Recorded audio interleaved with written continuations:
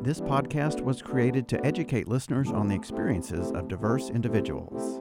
However, all opinions expressed by the host or guests do not reflect the overall standing of Tarleton Radio or Tarleton State University.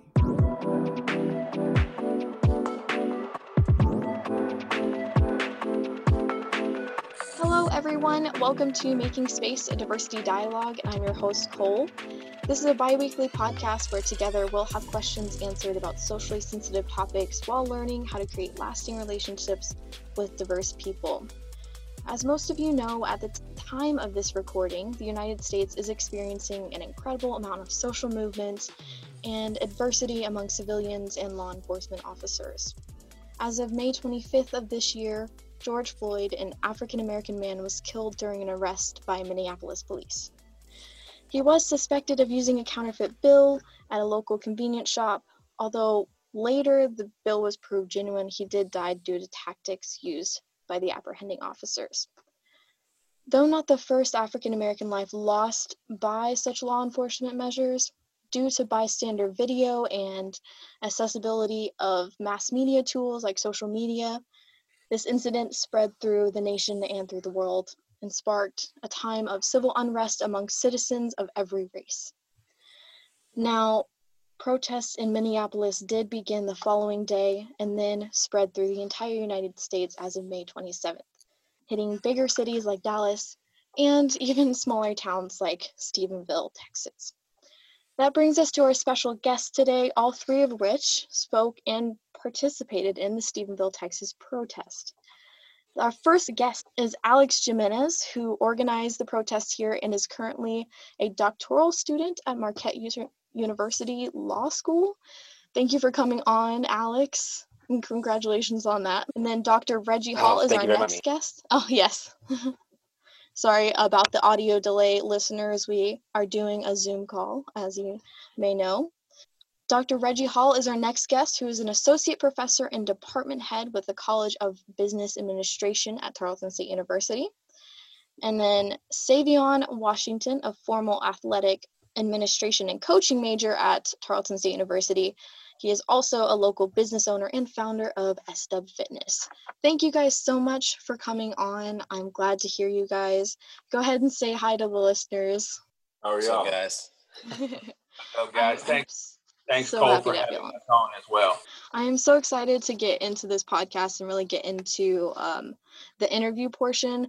But I do want to tell the listeners first off that our main goal for the podcast today is to hash out what systematic racism is and how it manifests in the United States, as well as talk about you guys and your experiences with protests, as well as just your experiences in general.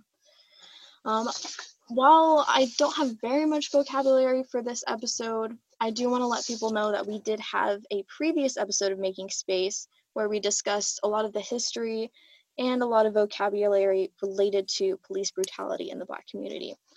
So if you haven't listened to that one, I do recommend it.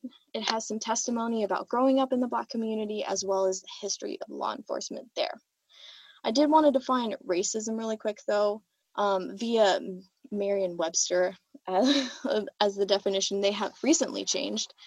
Racism is a belief that race is a primary determinant of human traits and capabilities, that race differentiates inherent superiority or of a particular race. Now, I feel like that's a lot of words to just say generally. If you feel as if your race is better than others, that is inherently racist. What do you guys think about that? How would you define racism? Anyone can take that. Yeah, I can do it. So there's a lot of different forms of racism. Definitely. Kind of like you were saying, it's just like having people in a more favorable position than others, based on their race, I guess. So there's like systemic racism, which is the racism in your quote unquote system. So if you think of it like in our country, the United States, it would be like the laws and policies that have been set up that favor the dominant culture over others, like people of color. Right. And then there's just the other, guy like you see overt walking. racism, right? Yeah, like overt racism is something like you're just walking down the street and like someone just shouts like a slur at you or something like that, or he thinks he's better than you just because you're brown or black and he's white, something like that. Right, exactly. Overt is definitely more, unfortunately, can be very unapologetically so. It's usually very apparent. Did anyone else want to talk about that, or do we want to move on to more questions? I'll go ahead, Cole. So for me, I think systematic, or however you pronounce it, I think it's more like, I like the youth. I like the younger generation. I always think about like schools. Go to like the lower community or like the poverty schools, so to say. I grew up in areas like that. And you don't even put enough money into the schools to even like to have the kid around like knowledgeable people that are positive, right? You're just around negative. They do. I think let's just say the black community, I think they struggle more with like racism just because they have nothing, right? All they do is like, they're just survival of the fittest. Like you have to rob to survive. You have to steal money from your mom. It's all like you have to sag. And I say you have to, it's just the way they brought up. That's the way they came up, and that's your product of your environment and stuff like that. So exactly, it's the social norms, right? That you're set at from a very young age. You're just brought up into that. Yeah, we could tackle this whole idea of systematic racism and overt racism throughout the entire podcast, and I'm sure that's kind of, you wanted to target that, and so we won't focus too much. But yes, as Savion described it, you look at the school systems, or as Alex mentioned, you looked at any of our legal systems, and you see that the racism existed so long ago because of the privilege and who made those rules. And we look at our school systems and our school bases, and obviously our schools are tax-based, based upon the representation, the economic factors that coincide in that particular area, that city. And so you see those that tend to be, it's not necessarily intentional, and maybe it is intentional, but it creates an unintentional impact, which is systematic racism in my end, but it is still racism nevertheless. And so it just creates some barriers for advancement for people of color.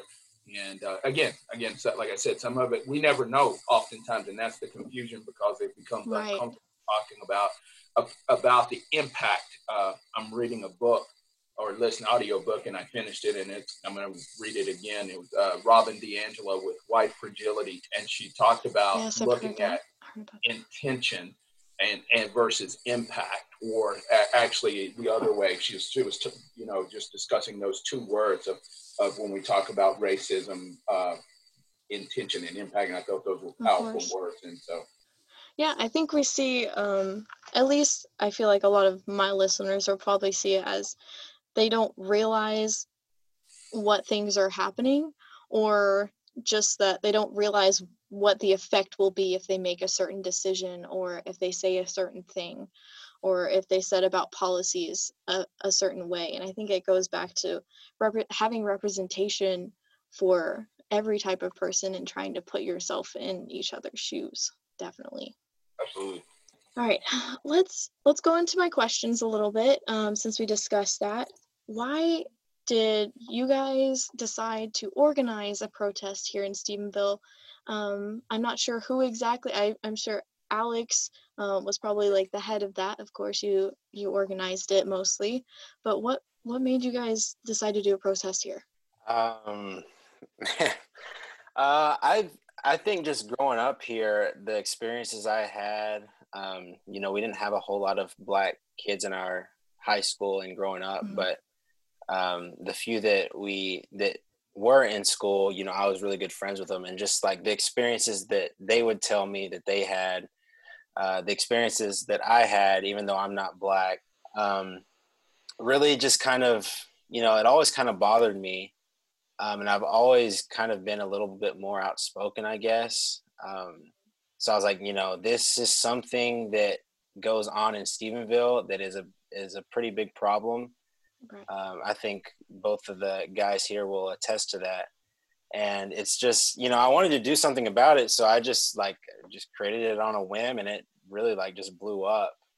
Never thought that it would be as big as it got, but thank goodness it did, and thank goodness it's been overwhelmingly positive. So of course, I know when I first heard about you guys putting on the protests, I immediately my significant other was like, yes, we have to go, and I'm like, okay, yes, we'll go. And I wasn't, unfortunately, as it is Stephenville, I wasn't expecting such a large group, but I am so happy that it ended up being such a large group. So that's really amazing. Did anyone else want to comment on that before we move on, or what did y'all feel like? So I was so excited but scared when Alex texted me. I think it was 2 nights before. I didn't even know who he was. I knew his parents, but I never met him. I was like, wait. I looked at my wife. I was like, wait, somebody's trying to set something up. They want me to be a part of it. What do I do?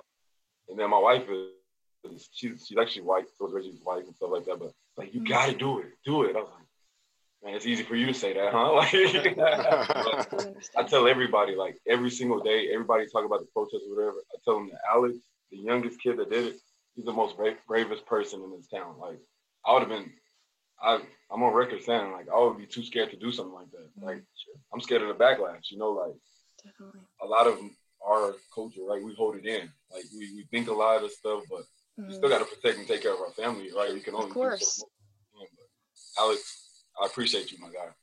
Yeah, congratulations on your success, guys. Seriously. No doubt.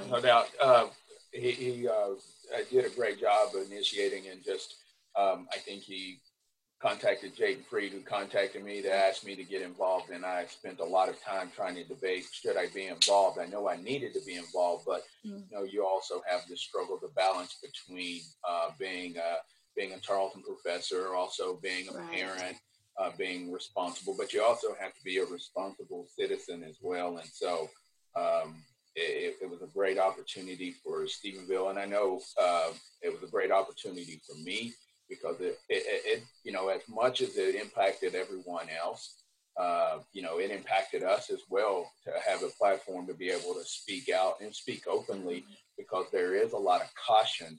We talk about this systemic racism. There's a caution even for a Black man to talk about the way when there's talk about how we feel about these things, especially when there's no, what I call, a critical mass of African Americans in this community with any influence or power. It's very small in that regard. So yeah, I appreciate what Alex did, and I think it was not just good for Alex and for Savion and myself, but for Cole and her husband, or significant other, or who and also so many more people in this particular community, period. So.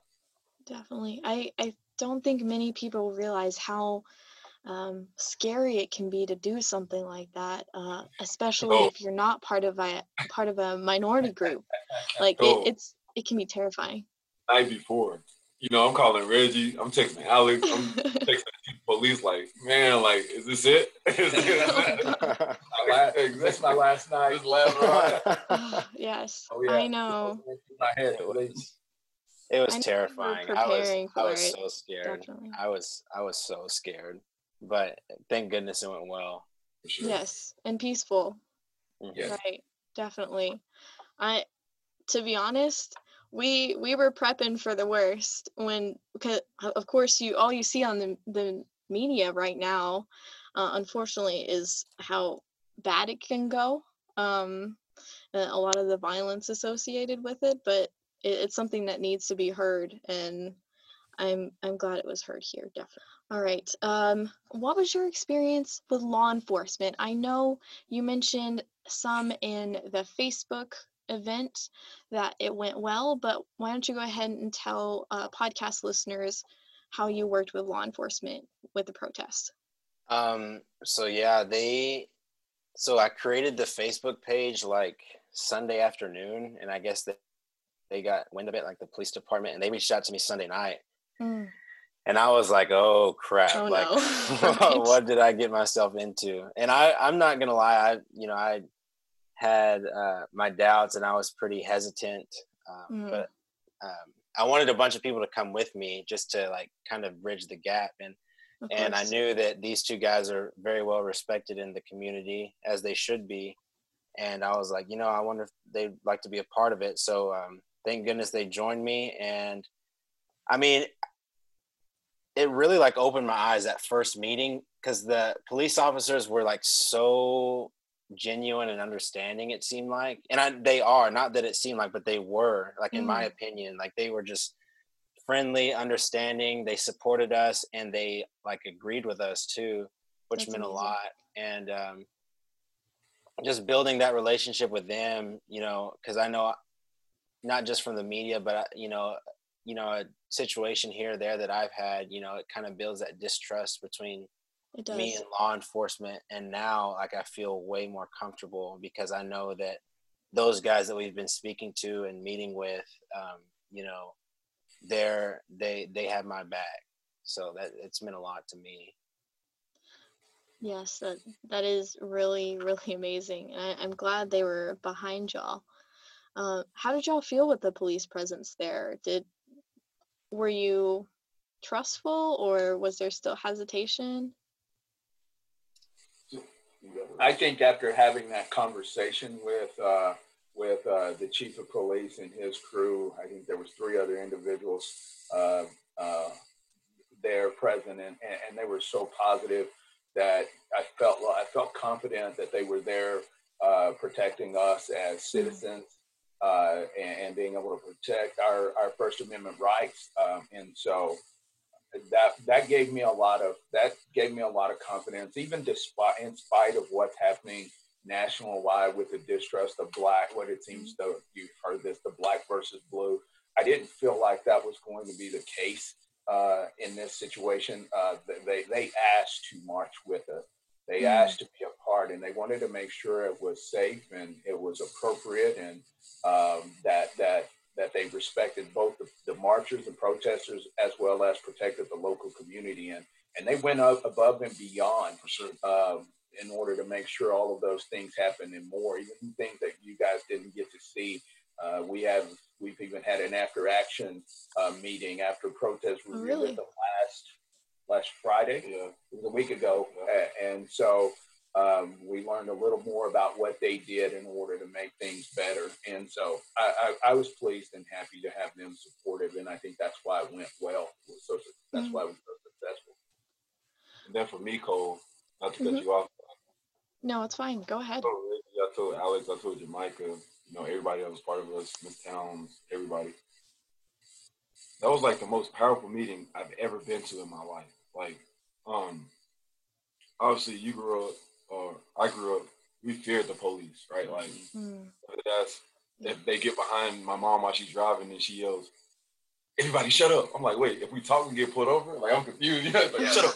You know, but sure. It's like, you always have this nervous feeling around the police, you know? But as I got older, as I learned to love people for who they were instead of like what I thought they were, I learned that they're human just like us, right? Like, exactly. They're brave men that go to you know, work every day, not knowing if they'll come home that day, you know. So it was amazing. Like, Chief Harris, Dan Harris, he's been phenomenal. He actually like, I train at the park out here, JC Park. He pulled up this morning and just hopped out his truck and was like, "Hey man, how you doing? Everything good?" Just like, I didn't ask him to be there. He didn't tell me he was coming. That's really cool. High-fiving the kids, like, knowing that we can work together and help each other. That's the change we need. Definitely. I think it's important to stress during this time that it isn't that these protests are trying to put Black lives on a pedestal. It's about bringing you guys up to where you should have been and making that equality there, and really just being humans together and having relationships with each other. So that, I'm really happy to hear that you had that experience. Definitely. All right, now how did you guys, so I went through the comments of a lot of the protest pictures and the posts about the protests, and how did y'all feel about the response in the town by the locals? How did y'all feel about that? How'd you respond? Oh man, I told my mom to get off Facebook because she was getting pretty worried. Yeah. I mean, I think I put it on one of the updates. what we're trying to stress, and kind of my goal through this whole thing is there's three things: there's peace, love, and equality. And that that's unfortunately a lot of the locals were not thinking that, but right, there was definitely a lot of negativity on social media. For sure. And on that was just for me. I was trying to like just calm everybody down, but that's like the basis of the whole thing. As far as like the negative comments, I mean, it was disappointing to me because I know a lot of people making the negative comments like know me personally, and didn't trust me to kind of have a peaceful protest. And like I was the leader and my name was on it, so if it would go bad, like it would be horrible for my reputation. So like why would I not try to make it as peaceful and as good as it needed to be? You definitely put your reputation up for that, and up for a lot of the negativity, and you were prepared for that. But yeah, I mean, and another thing is a bunch of people were saying like racism isn't a problem in Stephenville, so why are we even having this? First of all, that's kind of like racial in itself, I feel like. Yes, there are definitely but another different thing, experiences. I think that for me, and I don't know about you guys, but for me, I wasn't scared of anyone from out of town. I was afraid of the locals. And I think that should speak volumes about where Stephenville is. Like, I didn't fear anyone coming from Dallas and from, like, apparently there's people coming from Del Rio, Dallas, and Austin, like, whatever. But I didn't fear any of those people. I feared the locals. Right. And Stephenville's a very small town with certain belief systems that it's not very big. That's all I so can say. That's just like, that was my thing. Like, I saw a bunch of people that I knew posting very hateful things.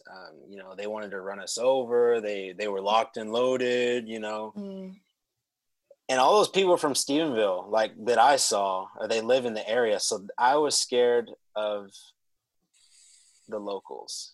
But thank goodness, like, as of now, like, after the event has happened, I think the reaction has been overwhelmingly positive. That's just what I've gotten from the whole thing.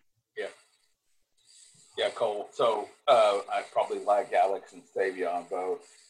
Their phone or social media inboxes were probably super busy with overwhelming support from people. I like both of them, I'm sure.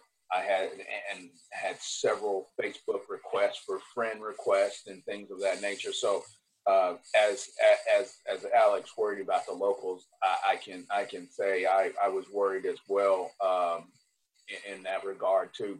There are some really great people in Stephenville, but there are still people who still have that overwhelming belief of white privilege or nationality or superiority, and may not be. Their biases haven't had to be checked, and so I was a little nervous, but I was very appreciative of the people who really got involved, and really kudos to folks at Tarleton. That's a shameless plug to Tarleton, but I know a lot of Tarleton folks who were staff or employees or whatever their role was, and they're also Stephenville citizens. They came out and they were in full fledged and support, and I got a lot of messages, emails, and Facebook from those type of people. Yes, that's amazing. Lastly, as it got closer, I really wasn't scared of like I told Reggie, Alex, all the law enforcement this the day before. I said I'm really not scared to get hurt if I'm doing what's right. Doesn't like that doesn't fear me. But what I was scared of is like my wife. Like, I have a wife. Reggie has kids. Right. Alex has a family that's been in Stephenville for about 30 years or more. Right. Like, we have family. Like, this is bigger than us, So definitely. Reggie posted something the night before, Cole, and it calmed me down. He said, "It's just a short version or is it a little take of what he said? He said, "Understand this, there are no troublemakers leading this protest. Only citizens who attend your churches, people who may have attended school with your kids, men and women and children of parents that taught and coach your children, folks who have invested in the community, law enforcement officers who believe this is the right thing to do, local educators, etc." He was basically saying that's not a rowdy crew, right? Like, we don't have anybody coming in with like a violent mindset. Like, Alex didn't want to fight. I didn't want to fight. Reggie didn't want to fight. We didn't want to break buildings down. It was like, our goal was simply to get people to understand that we're all human, right? Like the same rights that, right, the dominant culture has, we need them, you know, like we're all the same. So Right. Reggie posted that. I was like, I just took a deep breath. I was like, let's go. Like, they gave me that boost that I needed. That is great. That's incredible. It's such a good idea to put people in a mindset of like, oh, this could actually be someone I know, because so many people are like, well, this doesn't affect me, so why should I go? Or I shouldn't step into this problem because like I'm not a part of that community. It's important to know that we're all human beings and we all need to support other human beings. Cole, it's as I put that out there, I was thinking through, and then I know we can keep moving, and I don't want to steal a lot of the time, but my point of that was that Alex, for instance, his parents both are educators. They have impacted pretty much every kid has come through, been impacted by them, white, black, Hispanic, Asian, whatever culture. Savion has coached so many kids of all races and ethnicities. Every day he's out there, and I work at the university. Plus, I've coached kids in this community since I was 25, so 17 years. And so it is just unbelievable that people could think that, you know, I just wanted to call them that your kids have probably already been impacted and influenced by Alex Jimenez, who coaches kids as well, or his parents who coaches kids, teachers and Savion who coach. Your kids have already been influenced, and the society has already been influenced by these individuals, and we're here to make it better. Right. We're not. There needs to be a level of trust there. Sure. Yeah. So. All right.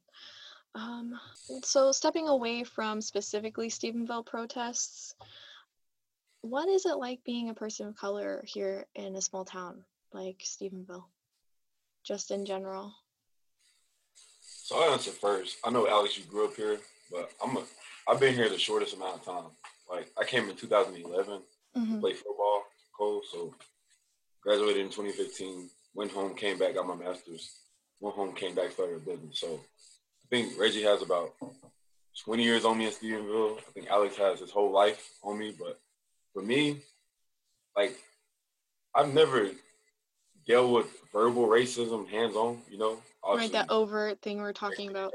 Right? Obviously, you get looked at different, and you're always like a bean in a bowl of rice. I always say that. But anyways, it's always like, it's weird, it's awkward when you're around that kind of stuff. And to me, like, looks, I said this at the protest, like, looks, they don't faze me. Like anybody like chatting on the side doesn't faze me. So I know Reggie, I think he said Alex, they've dealt with it here, so I'll let them talk about that more. But for me, it's like, it's just, I haven't been in that situation yet. Will it come? I hope not. But if it does, I'm pretty well prepared for it. But for me, it's just trying to keep a cool head, basically. That's it. So on a personal level, you see it. Of course, I'm in a interracial relationship. So you'll get a little bit uncomfortable, even as, you know, you would think, and I hear this all the time, that even as a professor, you earn a certain level of respect and you earn a certain level of income, but there's certain places that my wife and I, we just don't go. Really? And we just don't go, like, as far as a restaurant, for instance. It's not any restaurant in particular, but if you see these great hole in the walls, these little dives, if I don't know much about it, we just don't go because we don't feel comfortable. And so those things still exist in Stephenville, even though that you could say, people can't believe that when I tell them that, Like you're Reggie Hall, you're a professor. I'm still black, and I wear that first, and that's what people who don't know me see me as first. They don't know what I do.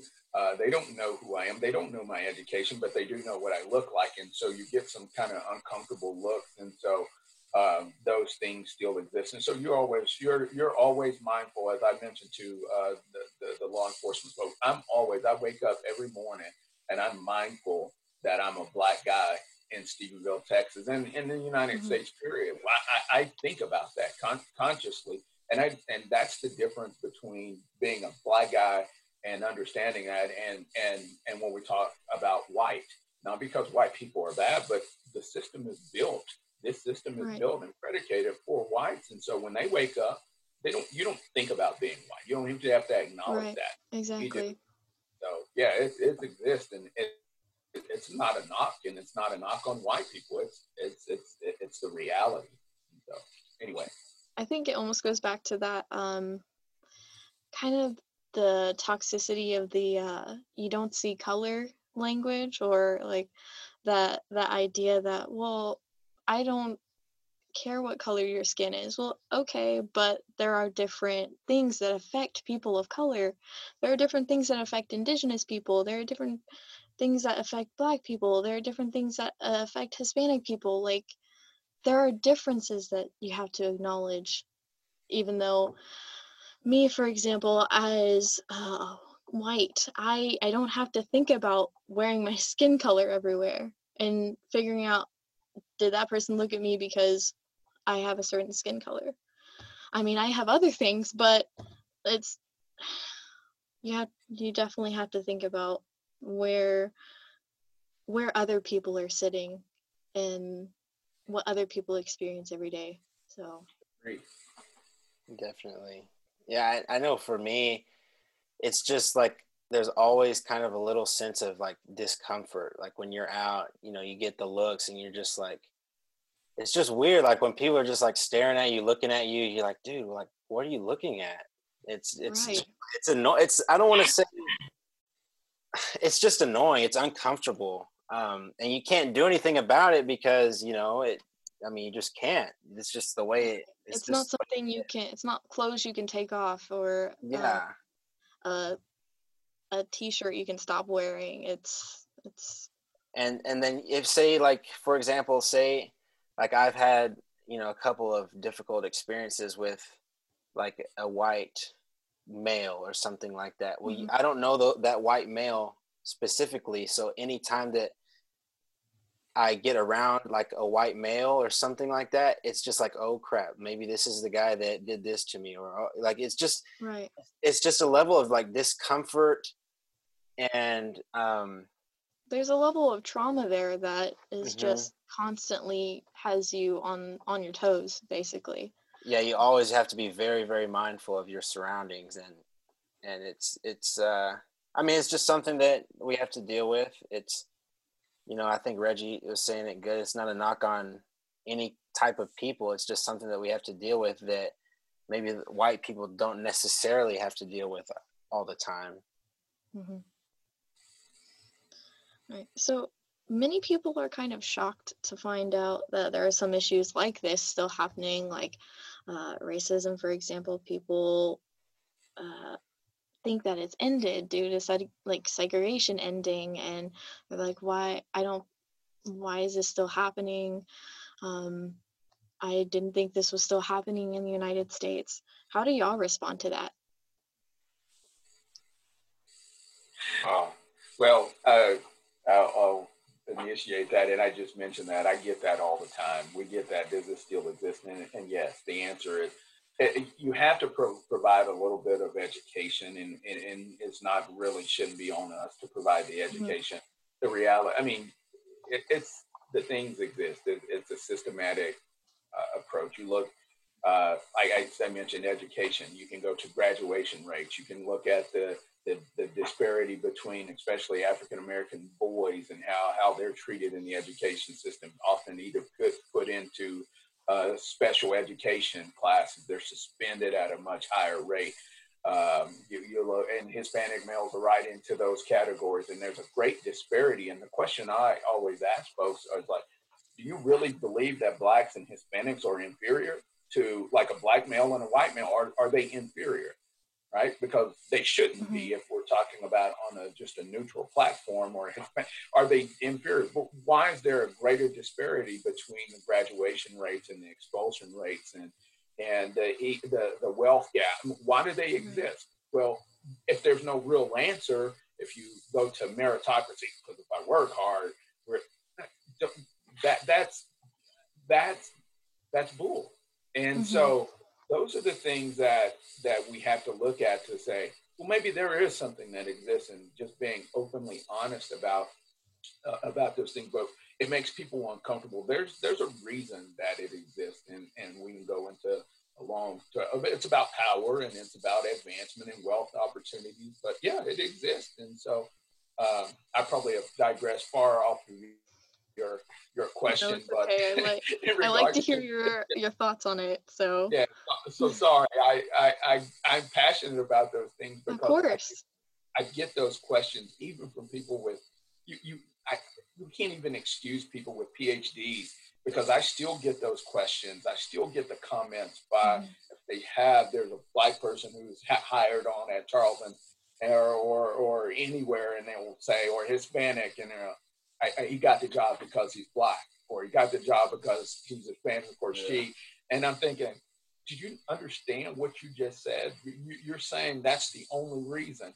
And I have problems with that. And I sometimes have to take that.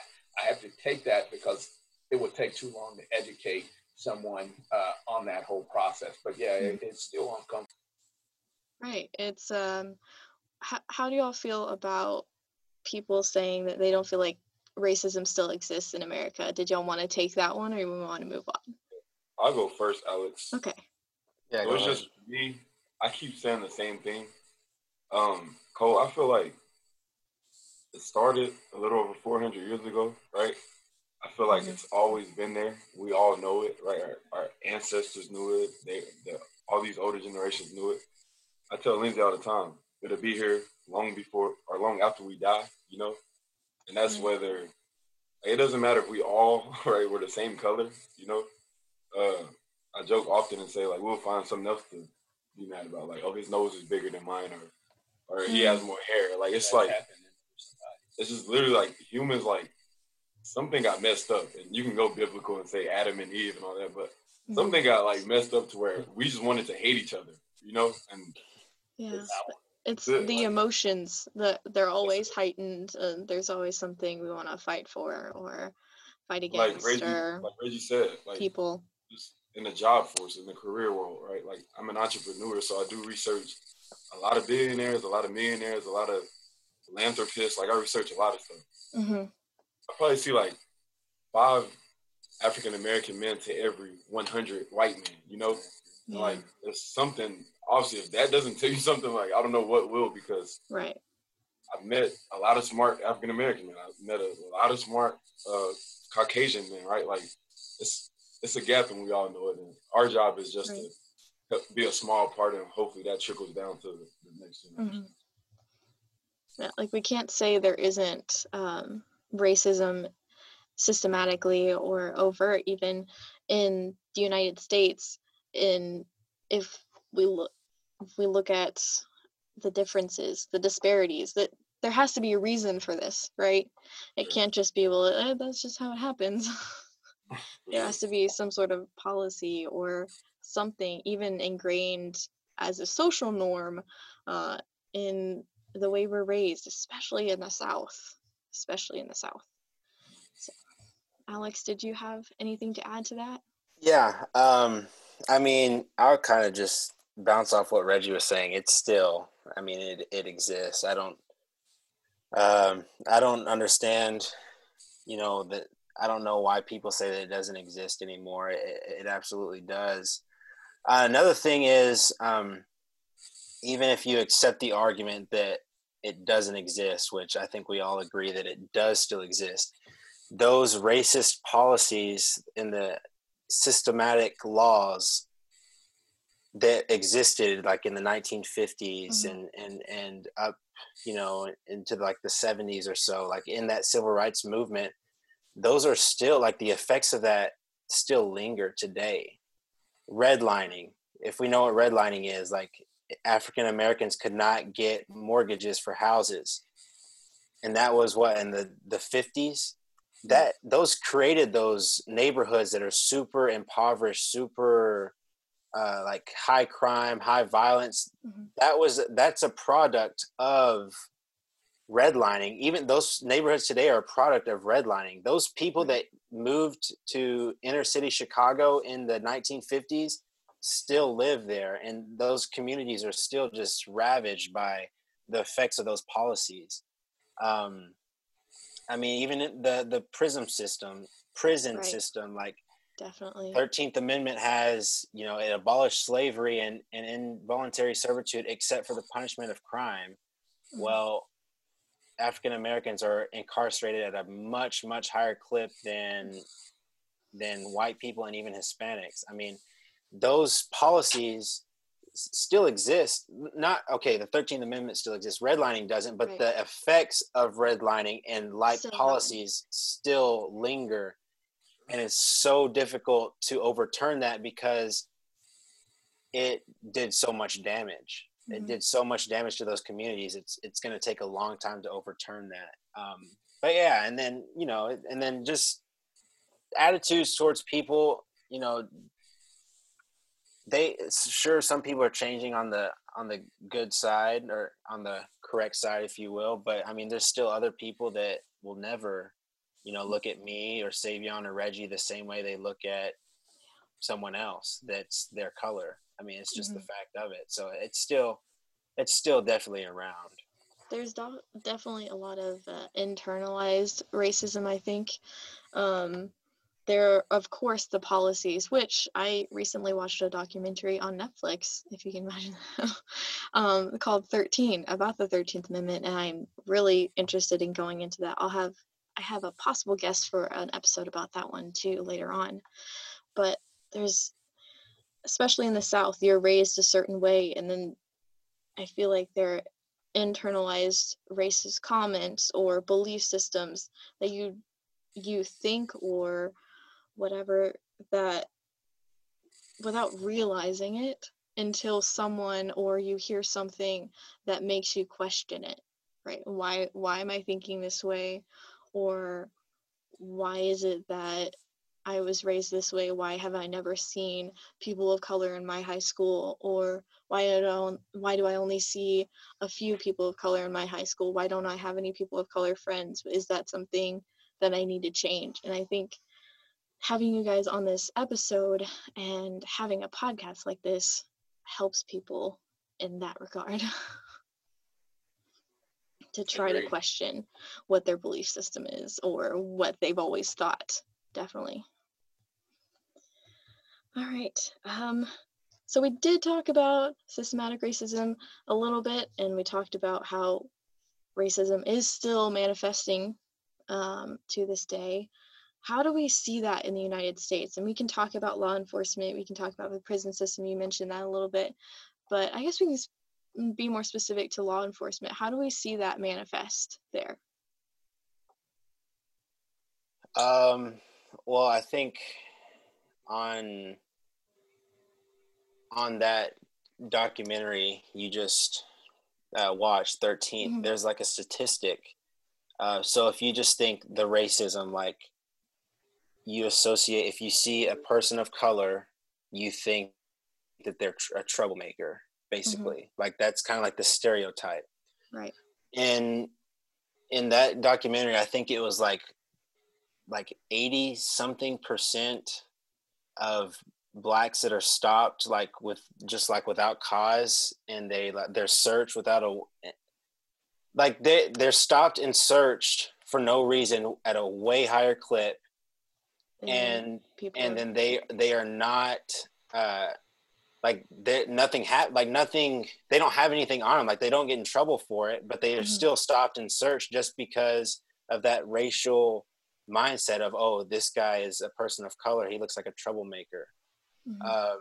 you can just if you guys are familiar with like the Trayvon Martin incident, the George Zimmerman, what did he say like to the dispatcher? He's like, these a-holes always get away, or something. He said something like that.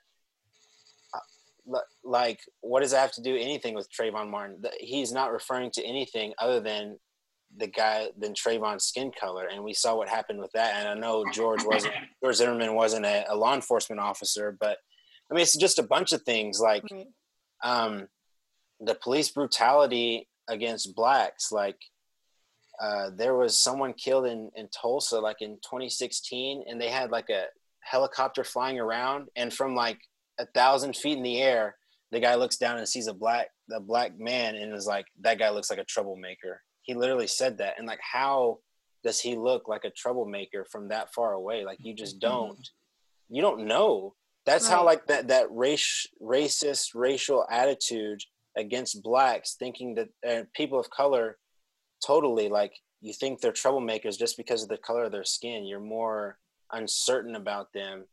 And that's how it manifests in law enforcement, I feel like. Mm-hmm. You take what's been ingrained as well as what the system was made up. For sure. Dr. Hall, Savion, did you want to? Yeah, I mean, I'll just continue. Alex articulated his point very well. And you look at the complexion color. I'm a very dark complected African American, and Savion as well. I think the darker complected, the more you're going to get seen as a troublemaker. Here, give you a quick example of this, these things that happen, and it didn't. Nothing ever happened to it, but there was a burglary, a robbery of a Tanglewood Pharmacy not too long ago, maybe a couple years ago. And I was on my way to work, but I was in workout clothes because I was going to go to the gym first. And so I kept seeing a helicopter circling by our neighborhood. I didn't know what was going on, but my wife, as I'm taking out the trash and getting ready to go to work, she comes outside and she said, hey, there was a burglary. You need to be aware. And that's why the helicopter's searching. And they were searching actually for an African-American man. And I think the description was shorts and some type of shirt. And I'm walking around, and I think it was the exact same color I happened to have on. And I walk around, I'm fine. And I thought about it, and I thought, you know what? I am not fine. So I went back in and changed clothes and made sure I put on something that was different, because I don't know. I don't know. Well, I do know how society views African Americans, and oftentimes it's very same size. We're all bad. And so, I even me being, living in the neighborhood I lived in, I went back in and changed clothes just because of that perception that I know still exists in the minds, not just the people in Stephenville, but it can be a nationwide deal. Being black is bad oftentimes, and we have to get better at ridding those stereotypes that black men are scary and they're harmful. They're going to rape your women, and they're going to rob they're going to rob your homes. That none of those aren't true. Those are fallacies that we've interpreted to be the reality, and we perpetuate that into reality. And you see these law enforcement, many times they are very fearful when they see African American male, and the bigger, the blacker, the worse, the more dangerous they are. Absolutely. Then lastly, I'll tell you a quick story. So like from what we see a lot of men that deal with it. And obviously we can bring up Sandra Bland, names like that. So my wife, we met here at Tarleton. She played here for 2 years. Then she transferred to a school in Oklahoma, and I stayed here, right? She was like maybe 2 or 3 white girls on the all-black team, Mm-hmm. She was one of the only ones that had a vehicle to get her teammates around for food, pharmacy, anything like that. So one night, her and her friend one night her friend that had a car drove Lindsay to like a store or something, and they got pulled over by the police. Mm-hmm. And her friend she wasn't fully black, but she was mixed, right? Darker complexion. Right. She was driving, and when the cop pulled them over, the driver, which was the mixed girl, she said, "What did you put me over for?" And the cop had said, "We had a call about a suspicious blue car in the area, Lindsay interrupted that conversation, and Lindsay told the cop, "But her car is silver. Why did you pull her over?" Right? And the girl, I never knew this until this girl texted Lindsay like 2 weeks ago, or when we were in the heat of this police brutality. Yeah. And the girl said, "Lindsay, I just thank you for that day. Like, I looked at him in the eyes. If you could have saw his facial expression, like you really like, I don't know what would happen, but your voice just did something." When I read that text, it gave me like chills. I'm like, so I'm the black guy, right? But my wife, she has been like front line with it. I'm like, man, maybe you should go talk. That's what I told Lindsay. But it's just stuff like that. Like it's real. Like, you know, like, man. I mean, there are plenty of videos and accounts of Black individuals saying one thing and then just people not hearing, and then we have white allies saying the same thing and they're like, oh, I see. And that just shows that there's a disparity here. Sure. That there's some reason that you can listen to something a white person says, but the same thing from a Black person is just not heard. And that's definitely an issue. And for you to say that, like, that's huge. Like, all right. Since we are talking about law enforcement, and of course all the protests are related to law enforcement and their tactics and arrests and all of that, the acronym ACAB has come up a lot during protests. Some people are getting it kind of confused, thinking it means all cops are bad. A lot of people have said that, but it does have the original meaning as all cops are bastards. I've heard a few accounts of exactly what this is like associated with, as in like a bastardized system, but how do you guys feel about this particular term being used, and do you agree with it? Are you indifferent on it? What do you guys think? No, I wouldn't agree with that at all. Even if it's part of a quote unquote bastardized system, you know what it's kind of getting at, and I don't agree with that at all. I think it would be with the men that we've met with and built a pretty good relationship with. I think it's extremely disrespectful to them. I think they're great people. The police officers that we've met with. You know, I don't think it's ever good to just like group a certain type of person or people together, into one, together like that. I don't think it's good at all, because then it just, you know, if you think one cop is bad, it encourages like stereotypes and hate and you know, from the personal experience that I've had in the past few weeks with the police department of Stephenville, I think Stephenville is very, very lucky to have the people that they have in charge of that police department. So no, I don't agree with that at all, and hope that you know, they come up with a different meaning. I've never heard of that, by the way. That's the first really time. Okay. Yeah, I've seen it around media, like posters and stuff. So I wanted to bring it up, see what y'all thought about it.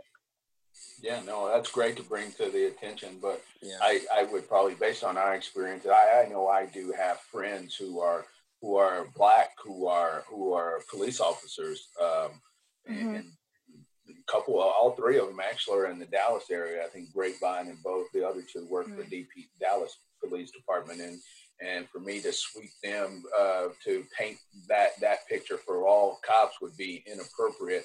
It's the same thing that people would do what we're doing with African Americans and males, and so I think that's unfair. Is the system bad and some of the practices bad? I think that's where the change has to happen. You know, they've talked about defund the police. I haven't read enough to know about that, but that doesn't seem like maybe the right approach. Again, I'd have to do my homework to figure out what that really means. But but I do know there needs to be some real hard changes, some systematic changes, better training for those, more accountability, because I think that's where people go crazy. That's where we see the riots and whatnot. And that's why people are perplexed with with these things that happen, it's not necessarily just the incident alone. The incident alone is bad in itself, right? To see a African American male die in custody, but then we've had incidents over the last several years. You can go back 400 years, but let's talk very recent, to watch them die in police custody, and then the result is those police officers are acquitted. That's the challenge, right? So you got to couple those things. We look at it as one incident, but we're coupling. They're not culpable for whatever they're doing, and so that's why you have the people who feel like they have no voice anymore. The people who are educated or want to be educated and want to do it in a peaceful way, we organize protests and do things what I would consider the ideal and the right way. And those who feel like they're voiceless for whatever reason they may have come to, then they riot, and that may be the tactic that they take. So, so a lot like Reggie and a lot like Alex, I do think it's unfair to label all cops bastards in that term, right? They're not all bad, right? Some of my best friends are actually cops, and like Reggie said, like it is bad, right? If there's bad people, there's bad cops, right? But so like just call them that because of something that has been going on, it's extremely unfair. And I also thought about this while y'all both were talking. Like we're just talking like I remember Alex when we first got there. Alex spoke first. He said Emmett Till, Trayvon Martin. He was just naming everybody, right? Like it's kind of sad because as he was naming them, I was like, remember, I was like, man, he's right. Like it happened when I was that age. That happened. You can just remember. Like I wasn't even alive with Rodney King, but I remember that story well. And imagine Cole, Alex, Reggie, imagine everything we don't see, right? What wasn't recorded or what didn't make the news or what didn't make the media, like white or black, like it's something has to change. Definitely. And I know there have been so many lives lost since then, since even May 25th, on both sides. And it's just, I'm glad to hear y'all's opinion on that, because honestly, as someone who wants to be an ally for different groups of people, I really have to step back and see what this group is saying. What do you guys want from allies? And it's good to know that some things like this just aren't what you all are looking for. This is not what it's really meant to be. We don't want to group people together and assign things to them. It's about each individual human being. And there are plenty of cops out there who have started to kneel with protesters or have marched with the protesters, like in Stephenville. And of course, there have been people who've taken advantage of the protests on the same side. So another compliment to the Stephenville authorities, right? The local enforcement, they're phenomenal with us because, like, when we meet, it's like everything, like phones are out the window. Like we're just so engaged and we're connecting. Like, I was talking to my wife and her sister last night. Like the thing that always gets messed up is some people, they don't listen to like hear, right? They don't listen to understand. They just listen to talk. They're just ready to say their 2 cents. But when Alex, Reggie, me, Chief Harris, Halsey, all of us were sitting down, like we're so locked in. It's like effective communication, right? We want to know each other. We want to know what we do over here and what they do. And like we have a group text. We have a group text with like 12 people in it right now. And we just send each other podcasts, news articles. Like they send how they feel. We send how we feel. Happy birthday to Alex last week. It's like we're a team just trying to like show people that it can't happen. So big kudos to Stephenville Police and this community. Right. We talked a little bit about how officers and law enforcement have started taking a stand against this kind of behavior and banning certain techniques and updating use of force rules and stuff. And in Dr. Reggie Hall, you talked about the defunding a little bit. That's more research based. I just recently started hearing about that, and I don't know too much about it either, so I don't think we'll touch on that as much. But what do you think are some steps that we should take as a nation, as a state, even as a local community to try to fix this problem?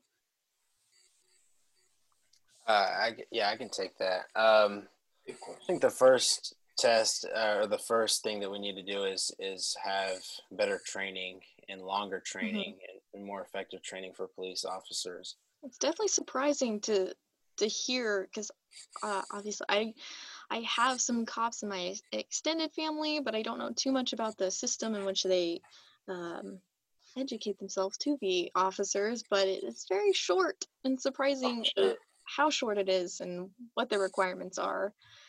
And my significant other's dad is a police officer, and just hearing stories about other officers and how they got through training by doing certain things that weren't right, and it's crazy.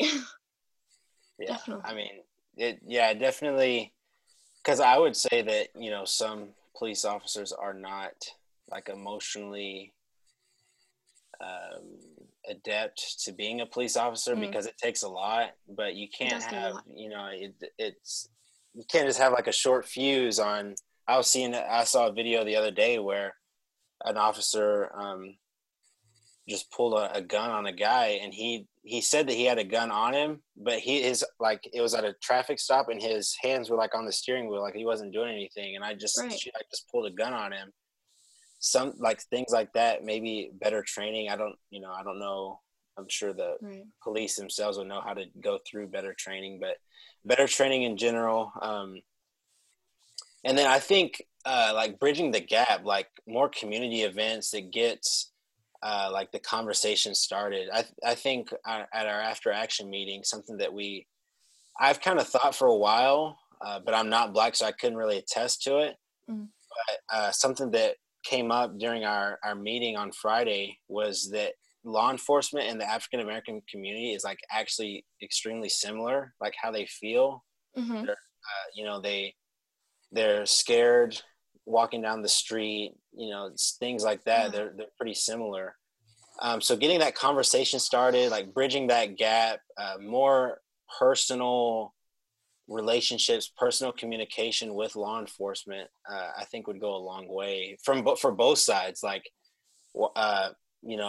say a school in Dallas, for example, like get Dallas PD into those schools, and like, it doesn't have to be anything official. Like just have an officer like go eat lunch with a group of kids maybe, and like build like that kind of connection. It doesn't have to be anything that big, but build that connection, build that trust, and a little bit, at a time, maybe it'll go a long way. Definitely building those relationships, and that's what this podcast is really trying to help do. And I think that's very important, building that communication, because even as someone who's never had any issues with law enforcement, I'm still honestly scared because of their authority, and there are plenty of people out there who have even more reason to be scared of just being pulled over for a traffic stop or something. So to build that relationship is very important. Make that human connection, definitely. So Cole, I'll keep my response short and sweet. When we met the first time with the law enforcement, as we kept going on in the conversation, I kept thinking, it's because like I love to motivate people. Like I actually want to be a motivational speaker one day. So I'm big with like mental health and life coaching and stuff like that. So I was like, so y'all are all police, right? You keep telling us you've been doing it for 20 years, 30 years, right? All these years. There's no way, and if you are, I totally commend you, but there's no way you're the same, like that same passion, right? You've been doing the same thing over and over, year, but like that same passion when you took the job at 20 or 21, but now you're mid 40s, early 50s. You probably had some wear and tear, right? Maybe a divorce, maybe a car wreck, maybe lost a kid, maybe couldn't pay bills, bankruptcy, all that. Like that weighs down on people. So like, I'm thinking like, do y'all do any like mental health training, right? Like, do y'all exercise often? Like, do you have a area in your station where you can just like shut the world off for a minute and just like work on your physical fitness or your mental fitness. And like, I think that does play a huge role in, but one of the cops made a good point. They told us, man, if you do research, it shows, our statistics show that cops, their life I hate that word. Dr. Hall, help me. Life expectancy. Yeah, that's it. Yeah. But yeah. it's only like mid-50s. They have heart attacks. They have strokes. Mm-hmm. Like, I feel like, right, you're stressed out. You're tired. You can't shut your brain off. Like, they need people to help them. Like, I even joked with them. I was like, I would come in for free and just like talk to y'all like once a week or twice a month. Like, just get to know you all and like let you share your true feelings with me. And I feel like I'm not gonna say it's 100% of the reasons that people have died or police brutality, but I think that plays a little role. Like, right? That's just my thoughts. Mm-hmm. Yeah. Definitely. And I'm gonna wrap it up with just one more question for you guys. Okay. What do you want allies to hear? For people, listeners that are looking for, what can I do to help? What are y'all looking for? Like, what should we do to help you guys? That's a great question.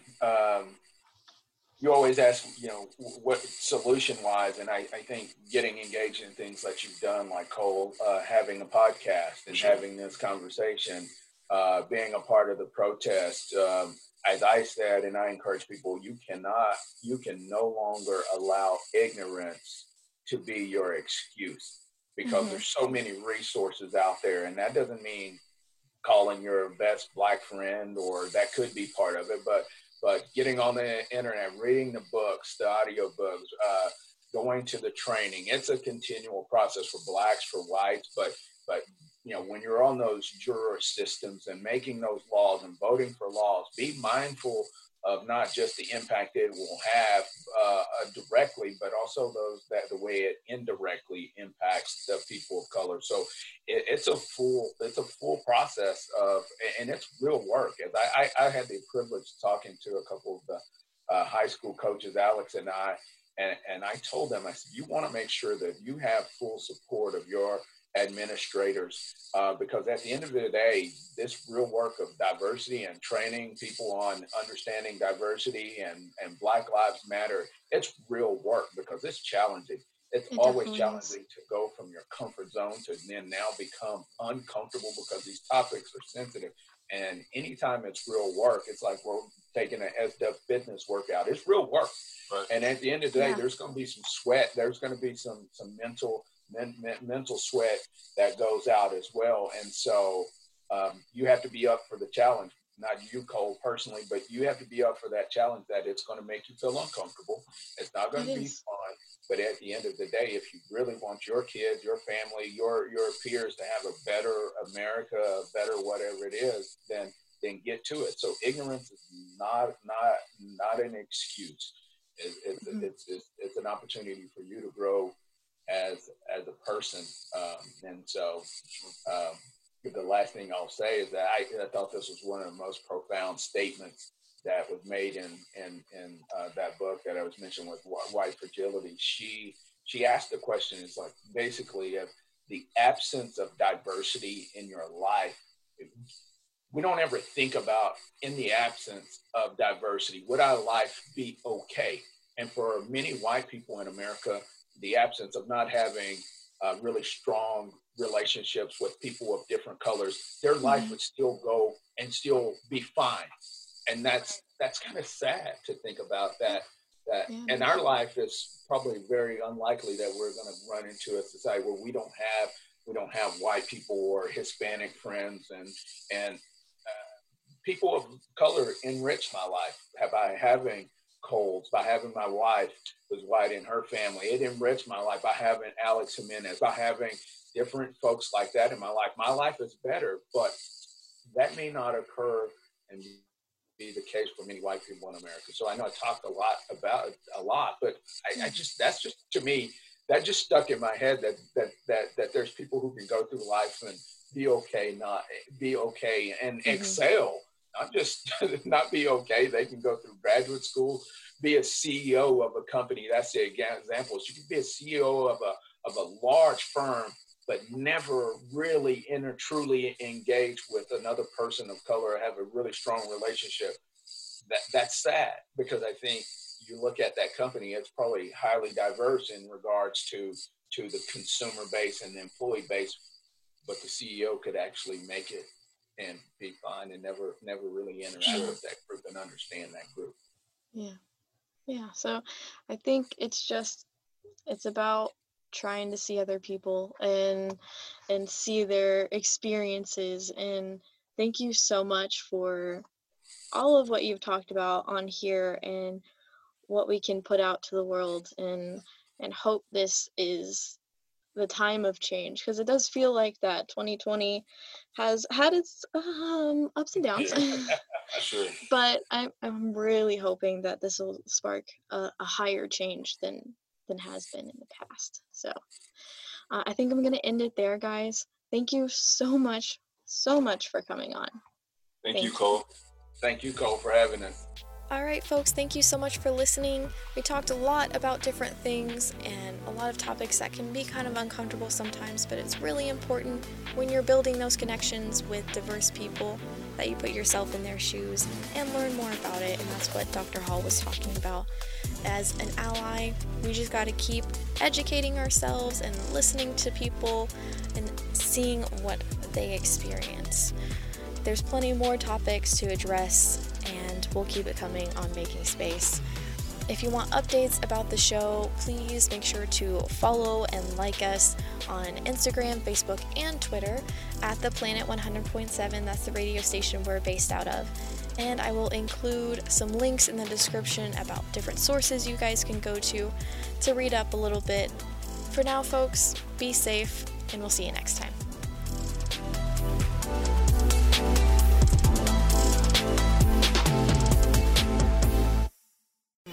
This has been a Tarleton Radio Network podcast with production from AJ Heyer and Taylor Welch. Find more great shows by searching Tarleton Radio Network wherever you get your podcasts.